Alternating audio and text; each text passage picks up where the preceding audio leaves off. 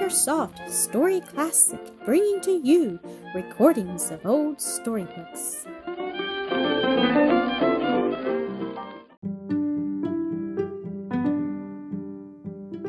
The Barrack Hospital. Florence, Nightingale. Episode 9. The Barrack Hospital at Scutari was just what its name implies. It was built for soldiers to live in, and was big enough to take in whole regiments. Surrounding the four sides of a quadrangle, each one of its sides was nearly a quarter of a mile long, and it was believed that 12,000 men could be exercised in the great central court. 3 sides of the building were arranged in galleries and corridors, rising story upon story. These long, narrow rooms, if placed end to end, would cover 4 miles of ground. At each corner rose a tower. The building was well situated and looked out over the Bosphorus toward the glittering mosques and minerals of Stamboul. You would think that this vast building would hold all the sick and wounded men of one short war, but this was not so. 7 others were erected, and all were filled to overflowing. But the Barrack Hospital was Miss Nightingale's headquarters, and the chief scene of her labors, though she had authority over all. I shall therefore describe the situation and the work as she found it there. If there had been mismanagement at home in England, there had been even worse at the seat of war. The battles, you remember, were all fought in the Crimea. They were cruel, terrible battles, too terrible to dwell upon here. Hundreds and thousands were killed, but other hundreds and thousands lay wounded and helpless on the field. In those days there was no Red Cross, no field practice, no first aid to the injured. The poor sufferers were taken, all bleeding and fainting as they were, to the waterside, and there put in boats which carried them, tossing on the rough waters of the Black Sea across to Scutari. Several days would pass before any were got from the battlefield to the ferry below the hospital, and most of them had not had their wounds dressed or their broken limbs set. Often they had had no food. They were tortured by fever and thirst, and now they must walk, if they could drag themselves, or be dragged or carried by others up the hill to the hospital. We can fancy how they looked forward to rest, how they thought of comfort, aid, relief from pain. Alas, they found little of all these things. The Barrack Hospital had been by the Turks and lent to the English by the Turkish government.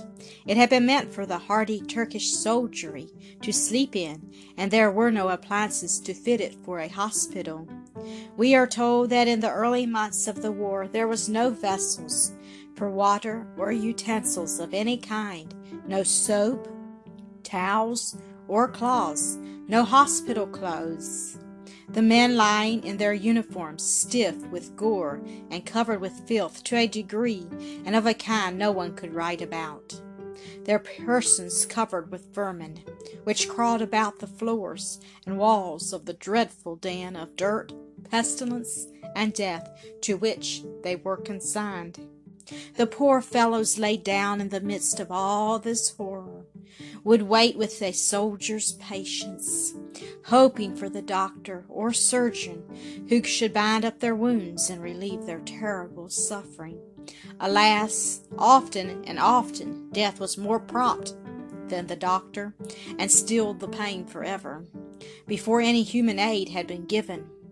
One of Miss Nightingale's assistants writes, "How can I ever describe my first day in the hospital at Scutari? Vessels were arriving, and orderlies carrying the poor fellows, who with their wounds and frostbites had been tossing about on the Black Sea for 2 or 3 days, and sometimes more. Where were they to go? Not an available bed.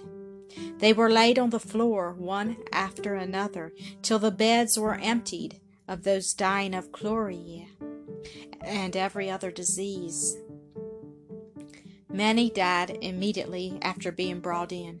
Their moans would pierce the heart, and the look of agony. Where were the doctors? They were there, doing their very best, working day and night, giving their strength and their lives freely.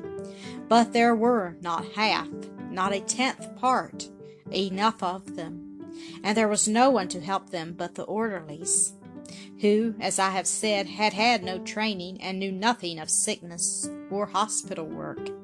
The conditions grew so frightful that a kind of paralysis seemed to fall upon the minds of the workers.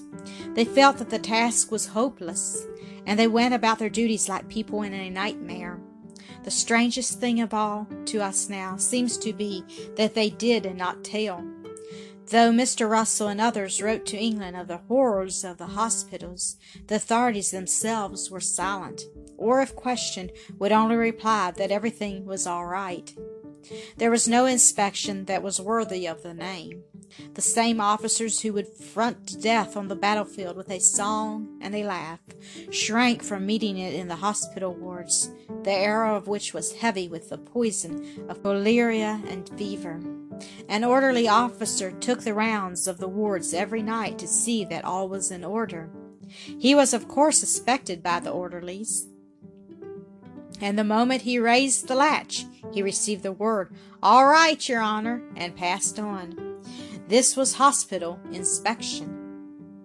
In fact, these orderlies too often, I fear, bore some resemblance to the old class of nurses that I described, and were in many cases rough, unfeeling, ignorant men.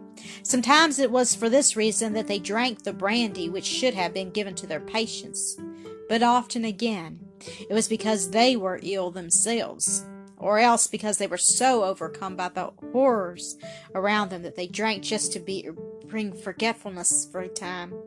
The strange paralysis of which I have spoken seemed to hang over everything connected with the unfortunate soldiers of the Crimea.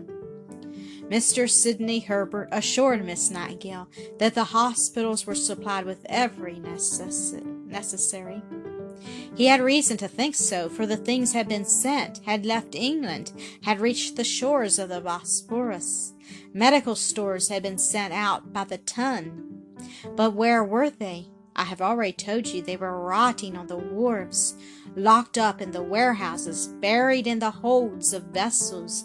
They were everywhere except in the hospitals. The doctors had nothing to work with, but they could not leave their work to find out why it was. The other authorities said it was all right. They knew the things had come, but they were not sure just who were the proper persons to open the cargoes, take out and distribute the stores. It must not be done except by the proper persons. This is what is called red tape. It stands for authority without intelligence, and many books have been written about it. This was the state of things when Miss Nightingale had her band of nurses arrive at Scutari. Her first round of the hospitals was a terrible experience, which no later one ever faced from her mind. The air of the wards was so polluted as to be perfectly stifling. The sheets, she said, were of canvas, and so coarse that the wounded men begged to be left in their blankets. It was indeed impossible to put men in such a state of emaciation into those sheets. There was no bedroom furniture of any kind, and only empty beer or wine bottles for candlesticks. The wards were full to overflowing, and the corridors crowded with sick and wounded, lying on the floor with the rats running over them. She looked out of the windows. Under them were lying dead animals in every state of decay, refuse and filth of every description. She sought the kitchens. There were no kitchens, and no cooks, at least nothing that would be recognizable today as a hospital kitchen. In the Barrack kitchen were 13 huge coppers. In these the men cooked their own food, meat and vegetables together. The separate portions enclosed in nets, all plunged in together, were taken out when someone was ready to take them. Part of the food would be raw when it came out, another part boiled to rags. This was all the food there was for sick and well, the wounded, the fever-stricken, the chloria patient. No doubt hundreds died from improper feeding alone. She looked for the laundry. There was no laundry. There were washing contracts, but up to the time of her arrival, only 7 shirts had been washed.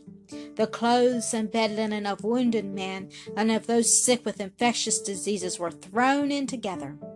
Moreover, the contractors stole most of the clothes that came into their hands, so that the sick did not like to part with their few poor garments, for fear of never seeing them again, and were practically without clean linen, except when a soldier's wife would now and then take compassion on them and wash out a few articles.